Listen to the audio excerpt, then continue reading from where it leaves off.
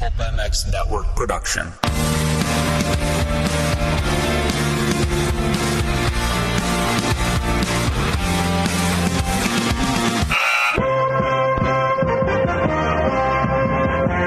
Welcome to the Pulp Hockey Show with Steve Mathis. Support the show by clicking the Amazon banner on pulphockey.com before shopping. Follow the show on Twitter at Pulp Hockey. Subscribe on iTunes and find us on Stitcher or your favorite podcast app.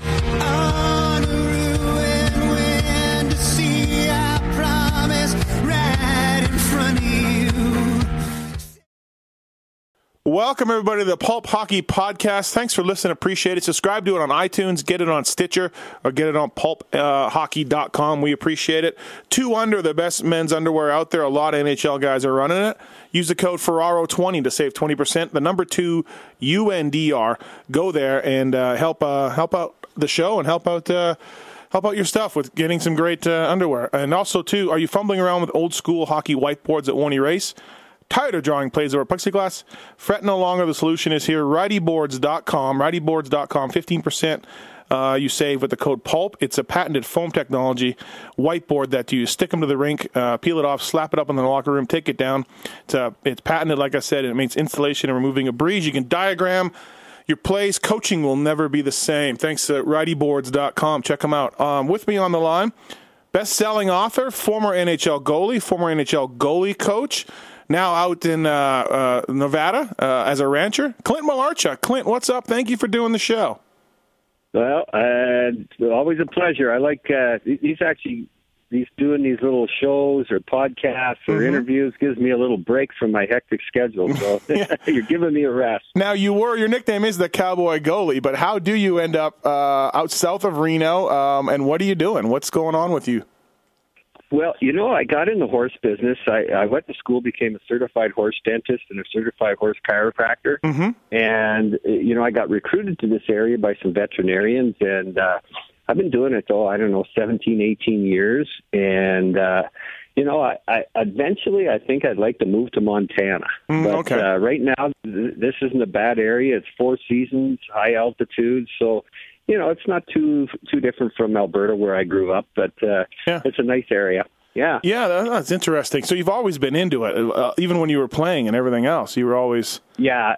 I've always had horses. They've always been kind of my hobby. I like the team rope. I still do a lot of things. Active with the cattle. I work with some veterinarians doing vaccinations and all sorts of different things. So it keeps me active, keeps me involved in the horse and cattle industry, which is it's kind of fun for me. It's more of a hobby. Sure. But I've got into public speaking since my book came out, and that's really, really kept me busy. I travel a lot, but it seems like when I get home with my horse business, I get slammed. So it's always catch up, but it keeps me going, keeps me active. I coached a little bit on a Tier 2 junior team up at Lake Tahoe cool. This past year, so that kept me involved in the game. Yeah, I've been out of the NHL for 2 seasons now, and I thought, how is that going to work? Yeah, I've always been in it, and I've been so busy. Fortunately, I haven't been hurting, and coaching with the kids, that gives me my fix. So I'd have to say life is pretty good. I've got a couple of buddies in Florida that own horses, and their wives love the horses, and they own some horses, and they're always complaining about the cost, Clint. So I'm sure for you it comes in handy. It seems like owning a horse isn't cheap. Well, it depends on how you're doing it, too. If you're boarding, yeah, they're boarding it. Yeah, they're boarding it. Yeah. Oh, there you go. There's your problem right there. I'm lucky. I got some property, and basically they graze in winter. I have to feed them, and actually I feed them in the summer too. If you get a little dry, but for me it's pretty low cost, and I make a living with the animals too. So I'm pretty lucky.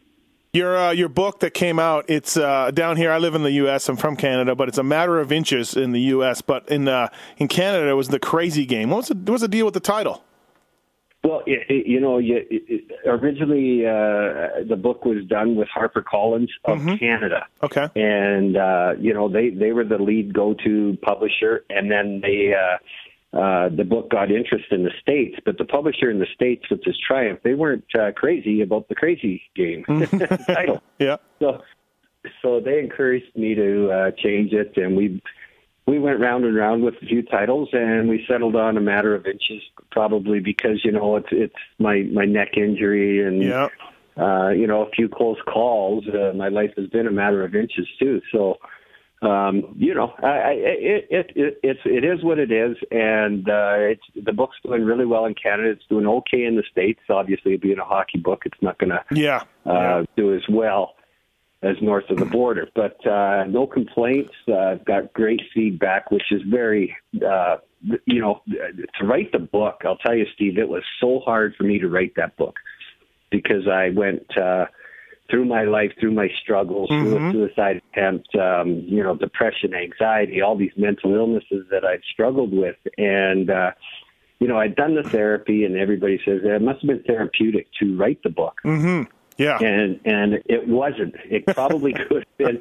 But I'd done the therapy and worked really hard on healing, and it was opening up all these wounds. And I got to give Dan Robson, who was the co-author, credit, because he was the one who encouraged me with his questions, like saying, what were you thinking at that time, and what were you feeling? And I started to have to really go back into those deep, dark places, which is really difficult. But it's what's made the book successful is because people can relate to some of my struggles and going, as deep as I did. It's a very raw book. It is. It's a heavy read. There's no doubt. For a guy like me that can barely read, to say I actually wrote a book is pretty cool. It's pretty neat. I think everything made the book good and bad for you and your life. You know what I mean? It wasn't polished. It wasn't varnished. You laid it all out there. And it's been a few years since I read it. I was actually trying to find it in my house here before I did this podcast because I'm like, I got to brush up on this, and I think it's gone. I don't know what happened, Clint, but I'm going to have to buy another copy. But yeah, you're not scared to put it out there. And in a way, though, I imagine when you do these speaking tours, when you did the book signings when it first came out, you probably met some people along the way that were very thankful that you wrote that book, even though the struggles you went through after it was done. That had to feel pretty good. Well, that's what has been so gratifying. As hard as the book was to write, now with the feedback and when I speak and people coming up and especially when I get emails, I even put my email in the back of the book, and I did it for a reason because I knew it would help people, but I didn't know it would impact people. Like the feedback, it's so gratifying, and you'd be very surprised at some of the people that have written me. You'd know their names. They face similar struggles, and I'm talking current professional athletes and that are still playing. Wow, and for them to email me and saying, hey, thank you, because now I don't feel so alone, or, I thought I was the only one, and things like, well, no one was as bad as me. And so it's been very, very gratifying to hear that kind of feedback. And I imagine you're sober now and been that way for a number of years. It's you're back up on your feet that's been a there's a huge correlation between mental illness and alcoholism or substance abuse. Let's say in my case, my choice was alcohol, but and the problem with that is for me, I wanted to. Alcohol numbed my brain. It numbed the OCD, obsessive compulsive disorder. It numbed the anxiety, or it even lifted me up when I was really depressed. So it worked for a while, and then you're chasing. It doesn't work, so you drink more, and it just quits working. So you just keep drinking, hoping you can get relief. And before you know it, now you got two problems. You got mental illness and alcoholism. So I had to battle both to get back on my feet.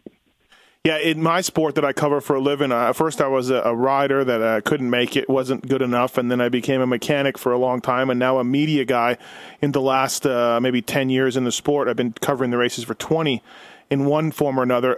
We have an issue. Young riders, right? They're all young athletes. They're coming in when they're 16, 17. Injuries happen a lot in dirt bike racing. It's a very dangerous sport, and we have pill problems, Oxycontins, and then when that happens, when you can't get those, you turn to heroin because it's cheaper, and it's definitely destroyed a few lives in our sport, and it's something that I just did a a show on, maybe a couple weeks ago about it, and there's a couple of people trying to help people. But it's a quiet issue in the professional sports over here on my side of things. And so it's very real, and it happens. I'm familiar with the sport because my daughter dates one of these maniacs. And I'll tell you what, you guys are ripped. I mean, I didn't realize. I thought, you get on a motorcycle, Yeah. No way. I mean, the tension on the muscles the whole time and jumps and turns. These guys are really in great shape, and they're lean and really fine-tuned muscular-wise. But the problem is, like you said, the injuries are awful. He just tore up his elbow real bad, had surgery. He's bionic in the elbow now, Jeez. And so I understand how the painkillers could, be in that sport, like most physical sports, but I could really see it in that one. Yeah, it really happens a lot, and you're right. The guys are in great shape. There's been tons of studies done. Their heart rates are very high for a long amount of time. Anyways, back to you. So, like you said, you're a goalie coach for Florida. You were a goalie coach for Calgary, Columbus. Do you want to get back in that level? Is that something you're looking forward to? I mean, you're taking a break now, but ultimately, would you like to get back in the game? I don't think so. I really don't. It for me, it was I was always gone. Mm-hmm. My wife stayed in Nevada on the ranch and ran things here.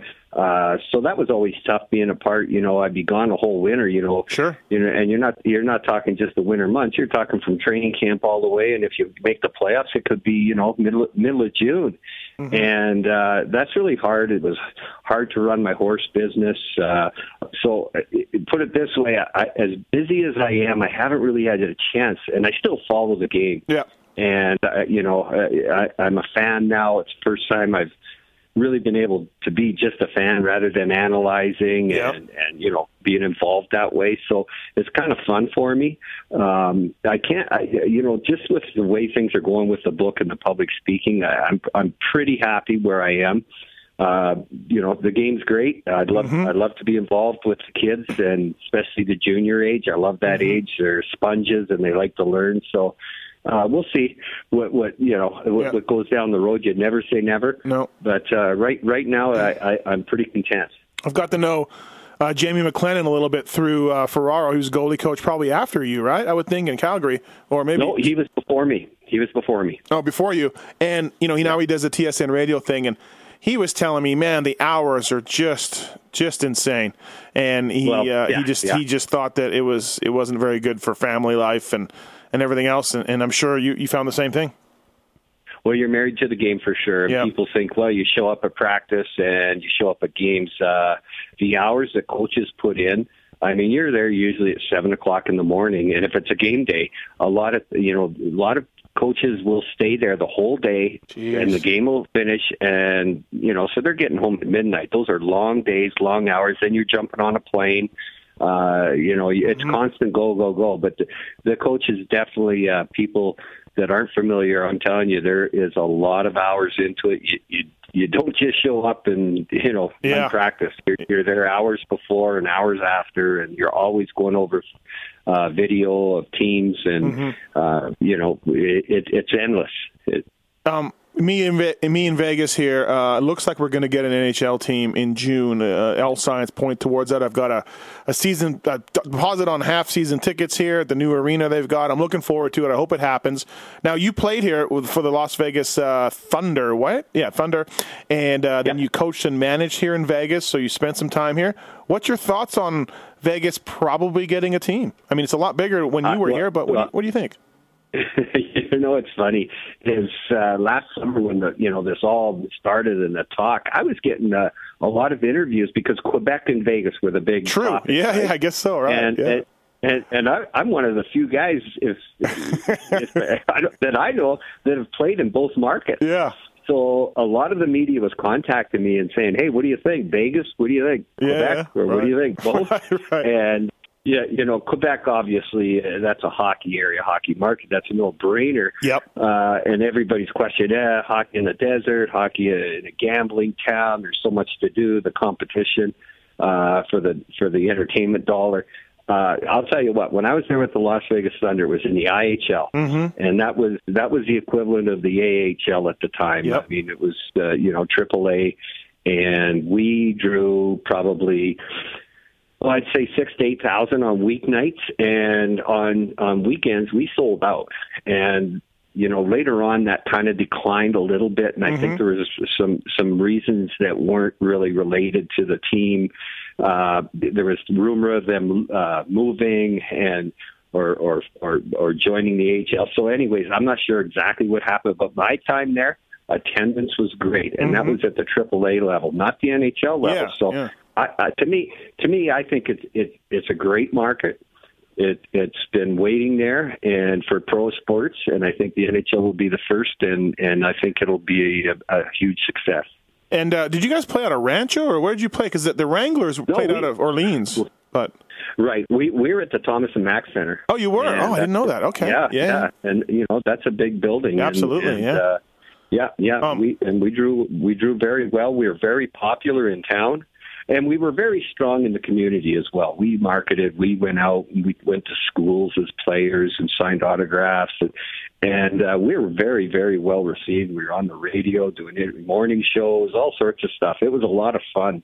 But we were really, really well received for a minor pro team, Yeah. Again, AAA, you're one step below the NHL, but you're still not the NHL. We were very, very well received. So, answering the questions on will it go in Vegas, and if they get the green light, I think it's going to be a remarkable success. And your old partner, Pokey Reddick, he's still here, by the way. He's still living here. So you played with him? Down there, we had a junior showcase tournament down there, and I'd heard he was there for a long time, and then I heard he had left. So I'm glad to hear he's still there. Yeah, he's still around, still kicking around. So I talk to him every now and then. And also too, this was so you're in the IHL, and about half the IHL teams had NHL affiliates, and about half the AHL. Back then, it was like you said, It was on par with the AHL, and it was looked upon. But the Vegas Thunder was one of those teams that would get Yashin or Bonk or some. Didn't Cujo play for a little bit at one point? Yeah. It was like a place players. When they had holdouts, they said, "I want to go to Vegas." Well, we had a great GM, Bob Strom, who was the GM, and he worked hard at getting big names. We had, like you said, Yashin, Bonk, Pavel Demitra, Ruslan Soleil. I could go on and on, like you said, Cujo, Peter Ing, Pokey Reddick, guys. But there were some big names. Just to name a few, we did, but there was even some more. Yeah, it was funny. It was like any player that had a bit of a contract issue, they're like, you know what, I'm going to go play in Vegas. Be awesome. Yeah. That's so true. But for you, like this, reading your book, your accident with Steve Tuttle when you were in Buffalo, cut your jugular. Everybody knows that. It's everywhere. That footage, you can't escape that footage, huh, Clint? Like, not if you try. Yeah. And it's like 27 years later, and it's still Google my name and the video. Hey, I had somebody. Right, I'm into motocross, and I'm the Canadian guy walking around the motocross pits. I had somebody 6 months ago come up to me and go, "Dude, did you see this goalie that got cut? Like, it was on some sort of like horror show or something." And I'm like, yeah, I know all about it. You know what I mean? Like this was 6 months ago. It was on TV for something, and this guy knew nothing about hockey, but he saw your accident. So, But anyways, back to what I was going to say. So, in your book, you kind of speak about how that accident triggered a lot of things for you as far as the drinking and substance abuse and issues in your life. So coming to Vegas at that time probably wasn't great for you, huh? No, actually, Vegas was pretty good. Okay. I really struggled for a couple years after the accident. Now they call it PTSD, and at the time, I was getting anxious and depressed, and really severely. Mm-hmm. And my obsessive compulsive disorder, which I was prone to anyways, was it was hard for me to even leave the house. And I was seeing different doctors, all sorts of medications, and my plan declined in NHS. So I went to San Diego of the IHL, and I saw there a specialist. He got me just feeling great. And probably the first time in my life I really felt normal thinking about it. And I had started with the alcohol to self-medicate. Mm-hmm. And so next year I went to Vegas. Things are going good. And I went, oh, hang on. I'm still drinking. I feel great mentally and emotionally, but now I got this drinking thing. So here I am in Las Vegas, and I started. I quit drinking, and that was something that that was I had to do. And like you said, Vegas. Yeah, I know. There's no clocks. In my first training camp there, I was like, oh boy, all of a sudden there's no clocks in this bar, or this casino, or anything, and so I had to address that issue, and it's a good thing I did. Yeah, no doubt about it. Sometimes, look, the book was really good and deep, and I'm sure, like, you do this speaking to people who don't know you, besides the fact that you were a former NHL goalie. But I'm 41 years old, and I remember the prime of your career. You were a good starting goalie on some good Quebec or emerging Quebec teams and some good Capital teams. And like I said, you were a very good goalie for a number of years.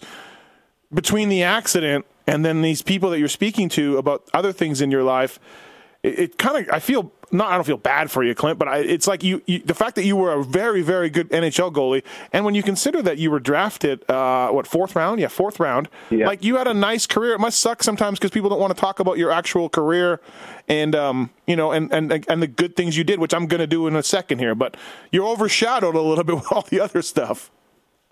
Yeah, I am, but not really, because you know what? There's a lot of players that had similar careers, similar numbers, similar games played and average and statistic, all that. But you know what? I'm remembered, and it's because of the injury. And I'm also remembered because of my recovery. Mm-hmm. So, there's a personal side to it, too, that gives people, some hope if they're struggling and things like that. So, yeah, I know what you're saying, and, you're being very kind, too. I mean, I was an okay goalie. I had an okay career. It's better than some and certainly not as good as some others. Mm-hmm. But, and I get asked the question now, too, that my life is so public with my struggles, that do I sometimes think that, or have some anger issues where, God, if I wasn't so ill, could I have been a better goaltender? And I answer that by saying, yeah, sometimes that crosses my mind, but other times, that OCD, it focused, I was so regimented, and I worked so hard and repetitiously to get things right. I think obsessive compulsive disorder helped me get to the NHL. Eventually, it ended my career, but it probably made me a better goalie in some ways too. Yeah, really, right? You're like, hey, I'm going to drink this, I'm going to do this, I'm going to practice this drill until I have it perfect and everything else. And I was a bit ahead of the workout game too. Guys weren't really working out when I first broke in the league. And I was already, because of my obsessive compulsive disorder, I was already working out crazy in the off season, working out more like they do nowadays. Because these guys nowadays, they work hard off the ice before practice. They got stretching and all sorts of warm up drills, and after practice, there's usually a weight circuit and bikes and all sorts of things that they're doing now. And I was doing that back in the 80s. Yeah, that's true. That's a good point. If the accident never happens, I mean, you just talked a little bit about the OCD and how it drove you to be a good goalie. If the accident never happens, how does the rest of your career turn out, do you think? I mean, I don't know if it's something you think about much, but... Well, that's a great question, Steve, because, I've learned so much since then, that what trauma can do, obviously that was a very traumatic thing when I cut my jugular vein. Yeah. And, you think you're dying. And it really affects you.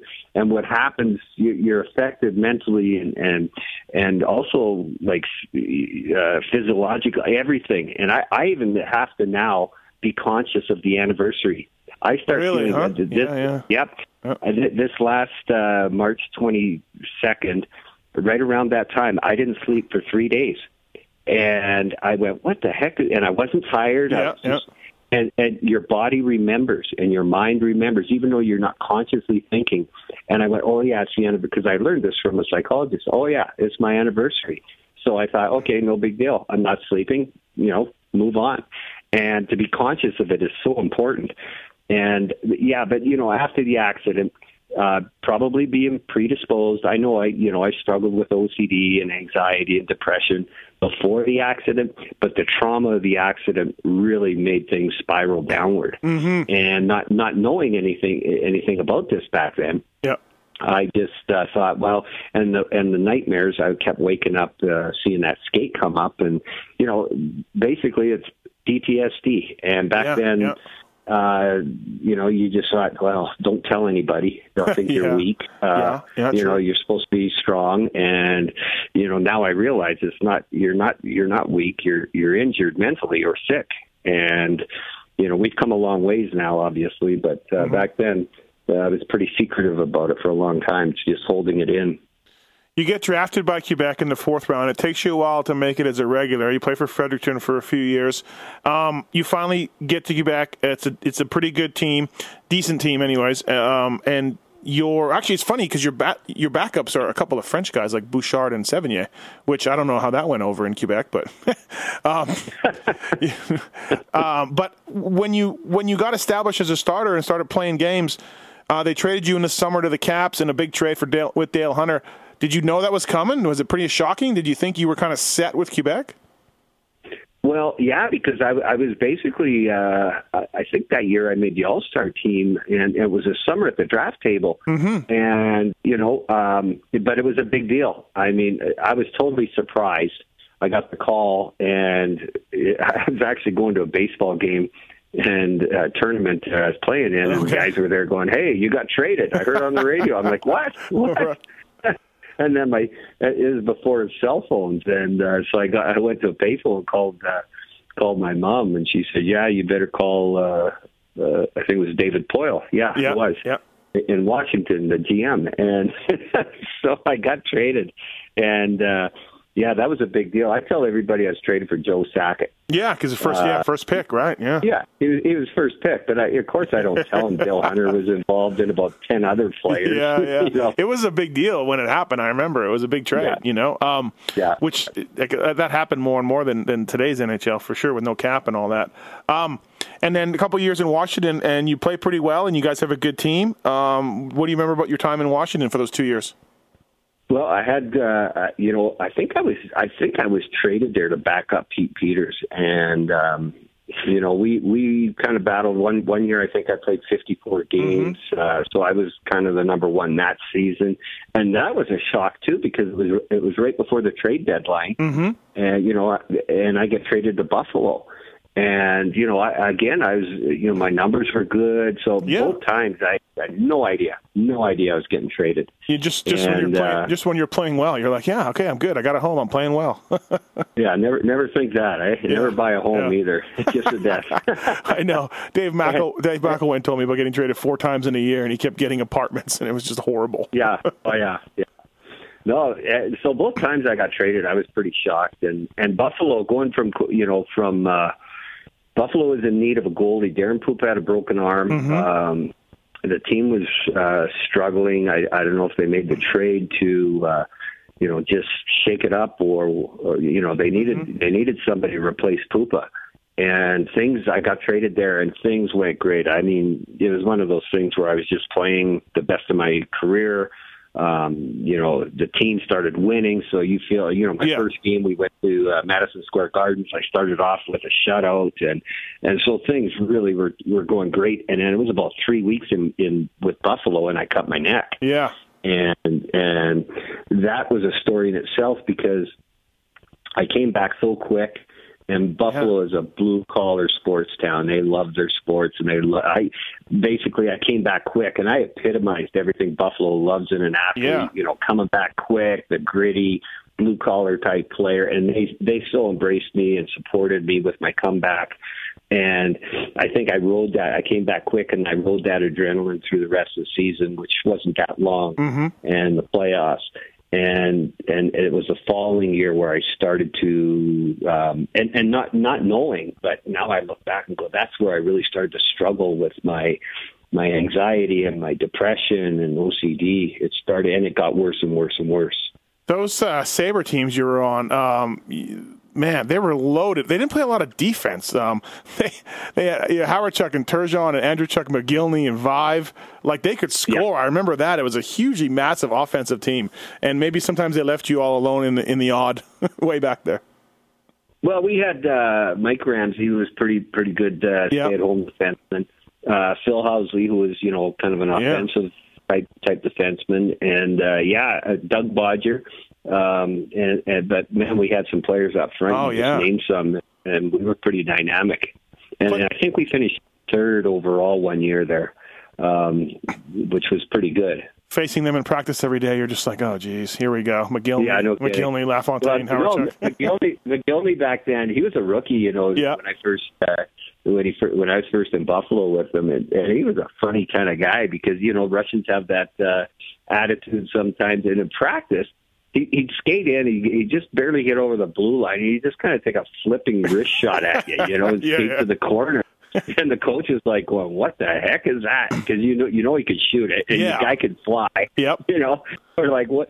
And then he had the phobia about flying for a long time there too. Yeah. He would take limousines like to St. Louis from Buffalo, and we'd fly, and he'd meet the team there. It was crazy. Thanks, everybody, for listening to the Pulp Hockey Podcast Show. Having a good time doing it, and thanks to our guys for coming on board over at Righty Board. Righty Board's Power Play Whiteboard is hockey's first restickable portable hockey whiteboard that goes wherever you go. Whether it's needed at one end of the rink or one end of the country, the Power Play board sticks to any surface your team needs it. Vivid graphics and a white background on the front. Removable, long-lasting, air-free adhesive on the back. Visualization is now your ultimate weapon. It's the most versatile, practical, and simple-to-use whiteboard in the world. Every rink, every team, every coach needs to get a few of these Power Play whiteboards and check them out. Use the code PULP at rightyboards.com, WRITEY boards.com, to get 15% off your Power Play board. All right, back to the show. Yeah, I guess it was nuts because, he defected, right? So there was a bit of a circus atmosphere probably around the Sabres for a few weeks. Yeah, and he was young. He didn't know the language. I kind of felt bad for him too. But you could see he was a little overwhelmed with everything that was going on.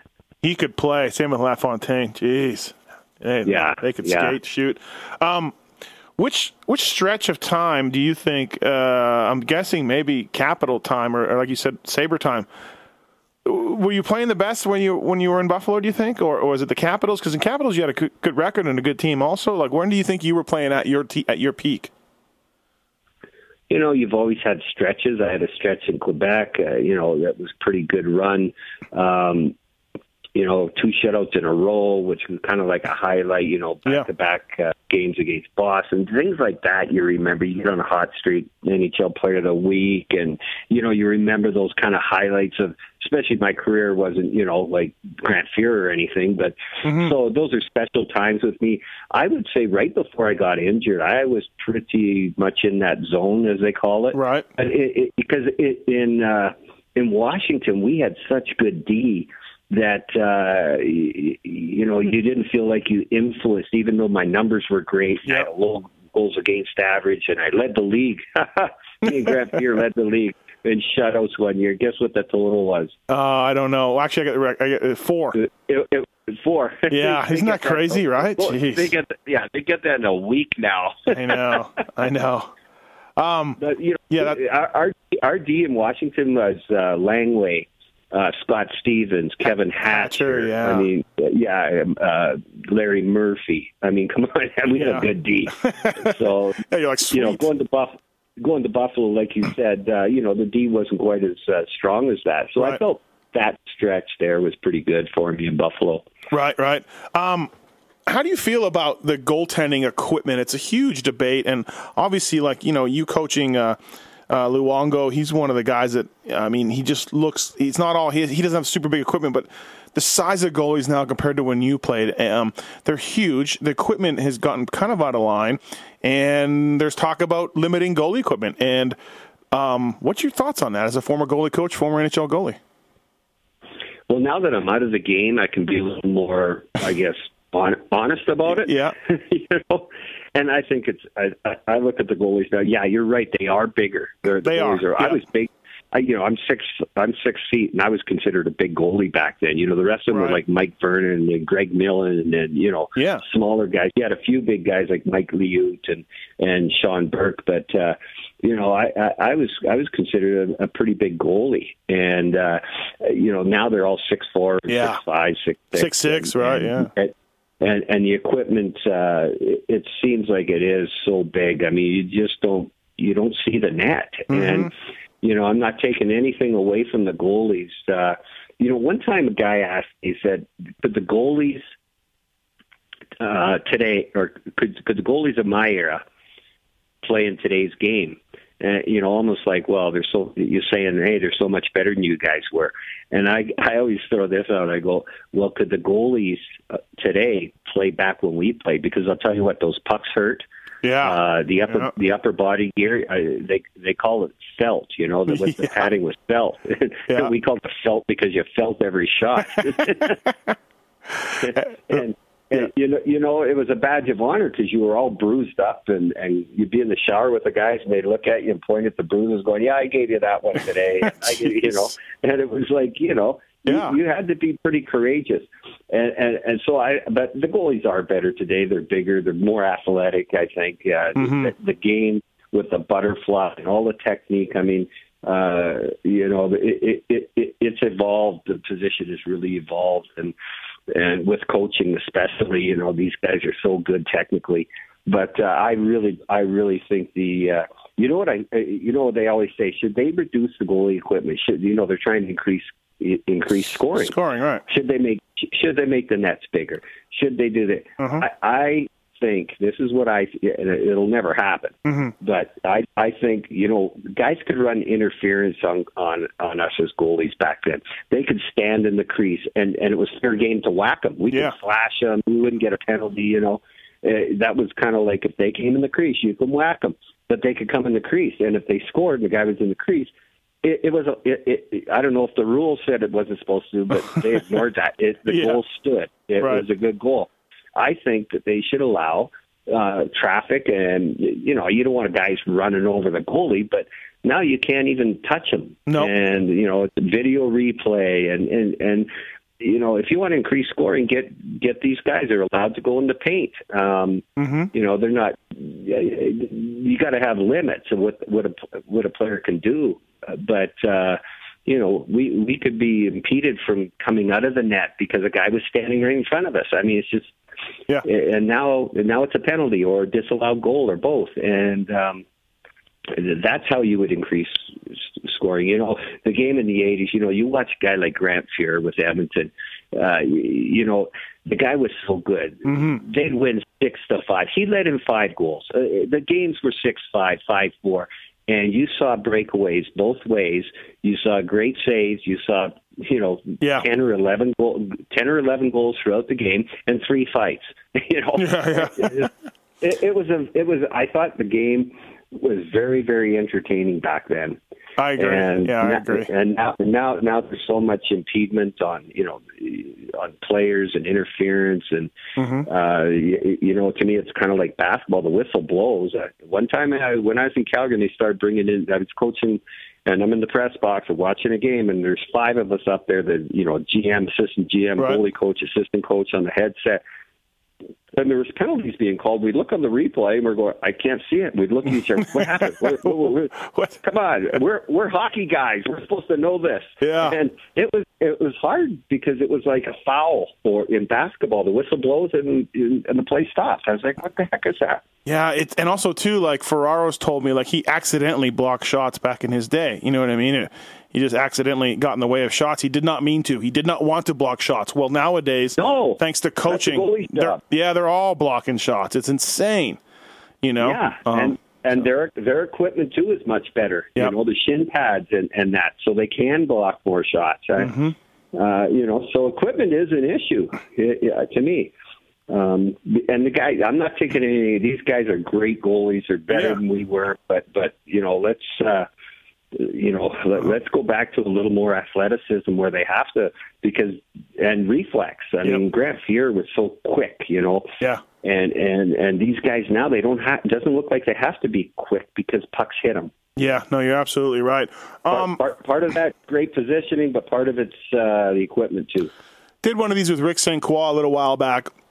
Goalie coach, former NHL goalie himself, and a goalie coach for a number of teams. Now he's consultant for the Jets.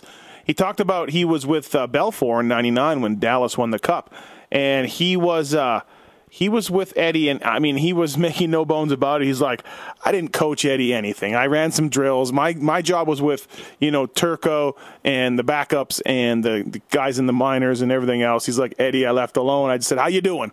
And, that's it.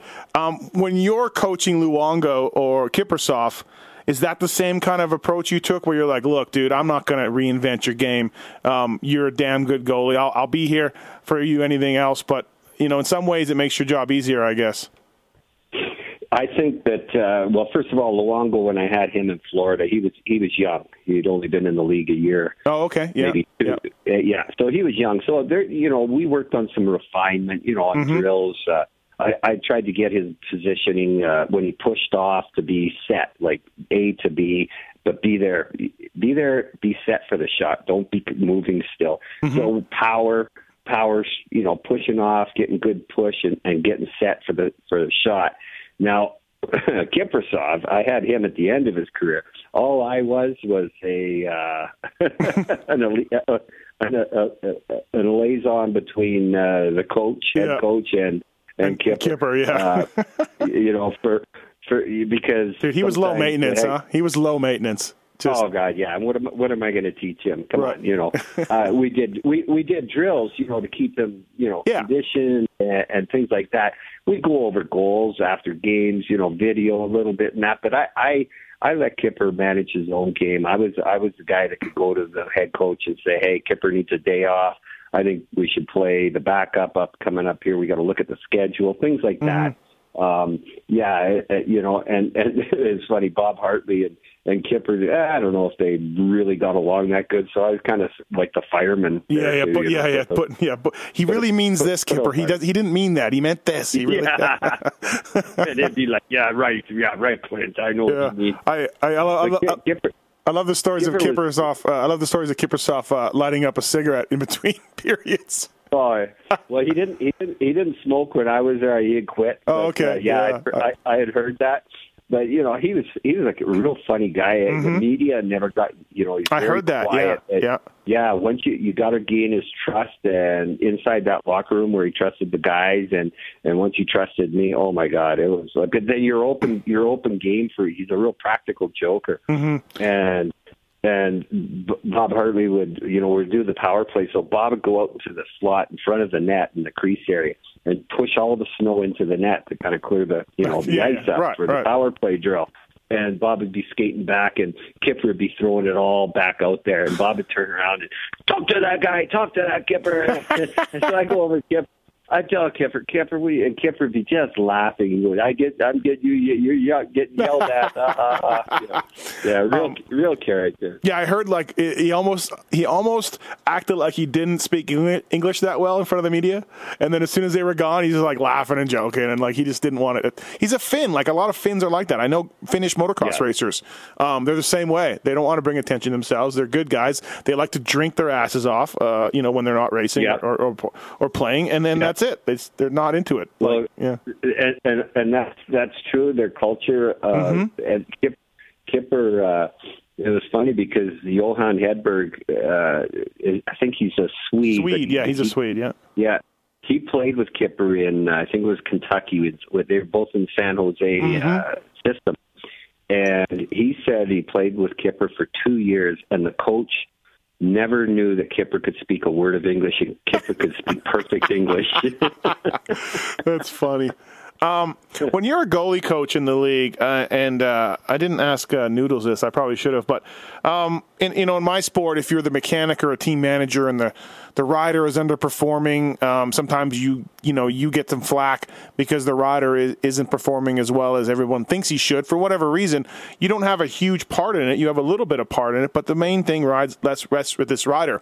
When you're a goalie coach, do you have, if you're struggling, if things aren't going right, does the GM/coach, I mean, are they on you specifically as a goalie coach to quote unquote turn your guys around? Like, do you feel pressure like that? Absolutely. And some GMs and head coaches are a lot more emotional, so that comes towards you. Yeah, right. And it's hard because you take it. For me, I really took it personal, and when the goalie had a bad game, I felt, I didn't do my job, and realistically, stop bad goals, bad games happens. It's part of the sport. And for me, that's the hardest part of the game, when you got a guy struggling and you take a lot of the heat verbally, but a lot of it's just you caring so much that which is a good thing. That's why you're in the NHL. But part of your job too, I felt, was to, if the head coach is mad and upset and he's cussing at you about the goalie and this and that, a good goalie coach will not take that emotion and all that to the goalie. Right.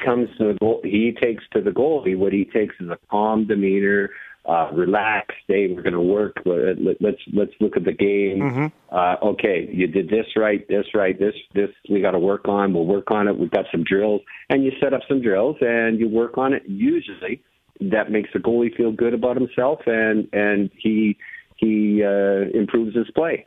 Yeah, it would be tough sometimes when a guy's yelling at you to this and this and this, not to like bite back at the guy, but like you said, you got to be rational and calm, and that's where work gets done, when you're doing that. Yeah. You worked with Steve Mason. I had Mike Keenan. Oh, geez, that's true. Yeah, right. Oh, my God. Yeah, in Florida with Luongo. Right. So, yeah, I know. Ken Hitchcock, I had him, it's emotions. We all want to win. Yeah. Go ahead, sorry. No, that's okay. In Columbus, you were coaching Steve Mason. Of course, he won the Calder Trophy. Terrific. And then since then, it's been ups and downs for him. He's in Philly now. And again, he's maybe never reached that level he did when he won the Calder. What's your thoughts on Mason and his career? What about like working with him? And he's a big guy. And talk about big goalies. Yeah, he's a big guy. Yeah. And if you look back in goalie history, a lot of goalies too much too soon, too much success too soon, not enough time in the American League or even the East Coast League. I think that's probably Mason. That's kind of his story. He had great success young, and he didn't get that 2, 3, 4 years in the American League to really work on his game. And, everything went really well that first year. And consequently, you're pushing uphill then. And then you set a standard that might not be achievable again unless you're a mature, well-rounded, physically, technically, all those things. And you're not in the American League where you can really work on those things. Right. And the pressure isn't there to, you can work on these things. So, for sure. It's, and you can look at some other goalies. Remember Steve Penny? Yeah. Steve Penny came in from Montreal. Yeah. Yep. And stood on his head in the playoffs. And then after that, it was downhill. Yep. And that's going back quite a few years. I try and think of somebody more recent. And, they're definitely Andrew Raycroft or Jim Carey. There you go. Couple exactly. of guys. And another guy, I think his name was Moffat in Buffalo. Same thing, a playoff hero. Yeah. And like you said, Carey. And where do they go? Yeah. It's like it's almost. And people think, wow, his rookie year, it comes in and playoff pressure and stands on his head like that, and then it's downhill. For yourself, we'll wrap this up here on the Pulp Hockey Podcast with Clint Malarchuk, best-selling author, former NHL goalie. It must sound pretty good when you say best-selling author, right? Yeah, can't read, but I wrote a book. Yeah, really, right? You said you played in the All-Star game. What year was that, and what do you remember from it? That was 87, and it was the first year of fan balloting. The game, I was with Quebec, and the game was in Quebec, so obviously the ballot stuffing was on. That's how I got into the All-Star. And we played a 2-game tournament against the Russians that year. Oh, yeah, rendezvous. Rendezvous, yeah. Yeah, exactly, rendezvous. And it was so cool for me because, again, I didn't feel like I was a top-ranked goalie. And I'm with, that year we had Hextall and Sear were the other 2 goalies. And I'm with Gretzky, Lemieux, Malarchuk, Doug Wilson, all the NHL. Oh, God, it was just, for me, it was pretty cool. That was the goal that Kamensky scored. It was amazing. Valery Kamensky scored against, I think, Fuhr. But, that's pretty cool. Yeah.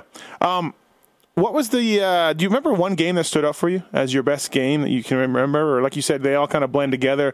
But was there one that stands out?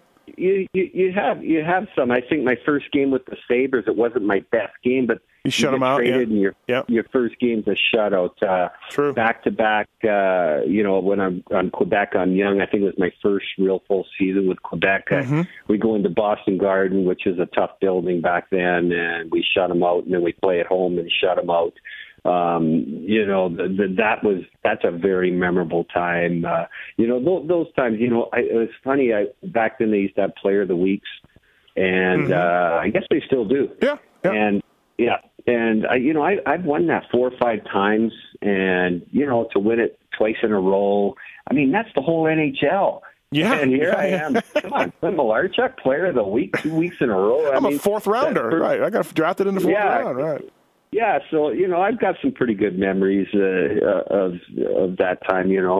Did you ever get frustrated? Did you ever get frustrated when you were back and forth to Fredericton a whole bunch early on, or was that all cool with you? Were there times where you were buried at all, or you were good with that? No, I was pretty good. The one thing, there's breaks. The players get breaks, and of course you have to take advantage of those breaks. My break was being drafted by Quebec because they had Dan Bouchard. Yep.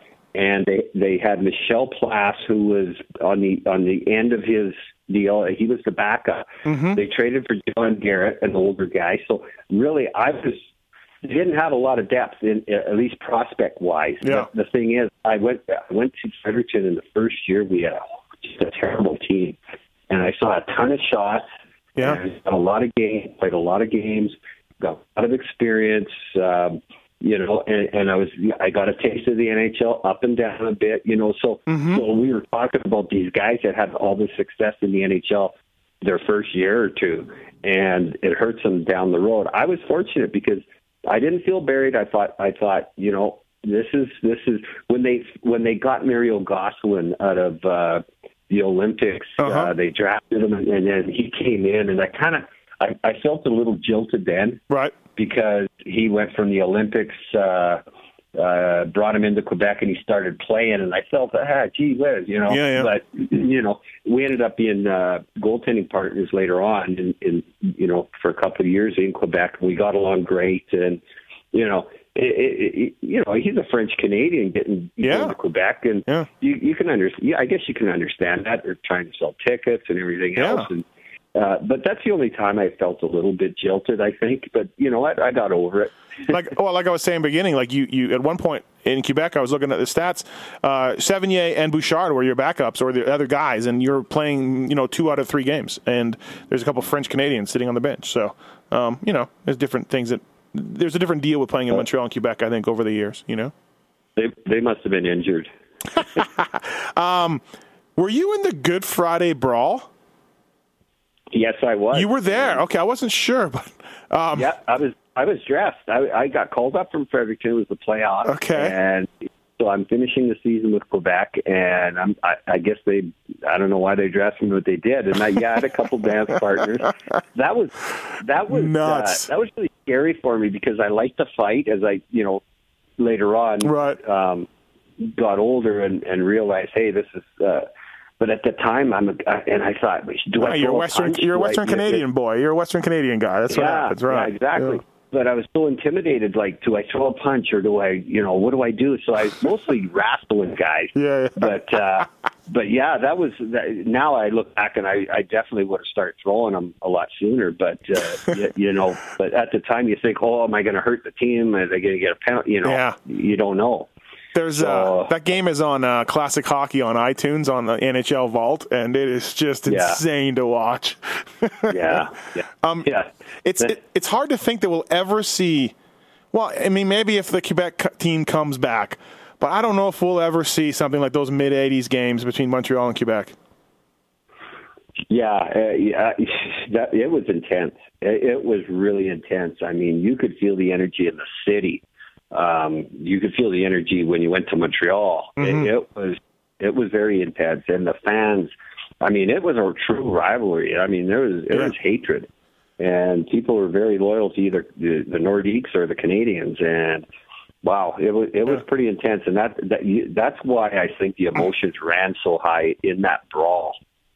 Yeah, I bet that was part of it, right? Jeez. For sure.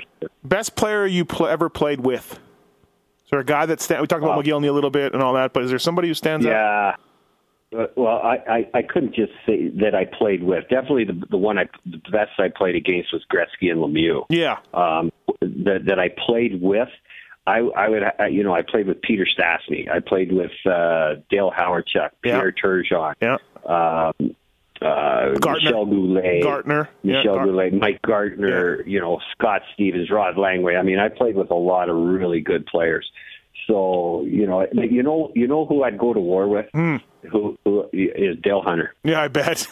I bet you would. Yeah. I mean, the guy, he's so gritty that a lot of people, it overshadows how well he could pass the puck. Yeah. I mean, he used to play with Michel Goulet, and he used to set up Goulet all the time. Yeah, Goulet was a 50-goal. He's a 50-goal guy. Goulet was, Yeah.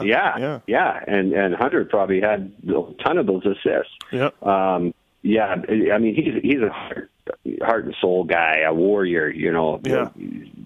How about when he came back for the Caps and he was coaching and he just his press conferences he hated talking to the media. He didn't want to be there. He was pissed off all the time when they lost. It was great.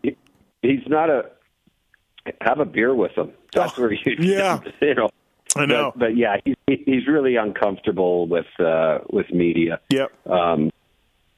The Sutters aren't great with the media, and I know them. All the Sutter obviously, boys. You watch Daryl. Yeah, no, he's awesome. It's fun to watch him because you can just tell he's just.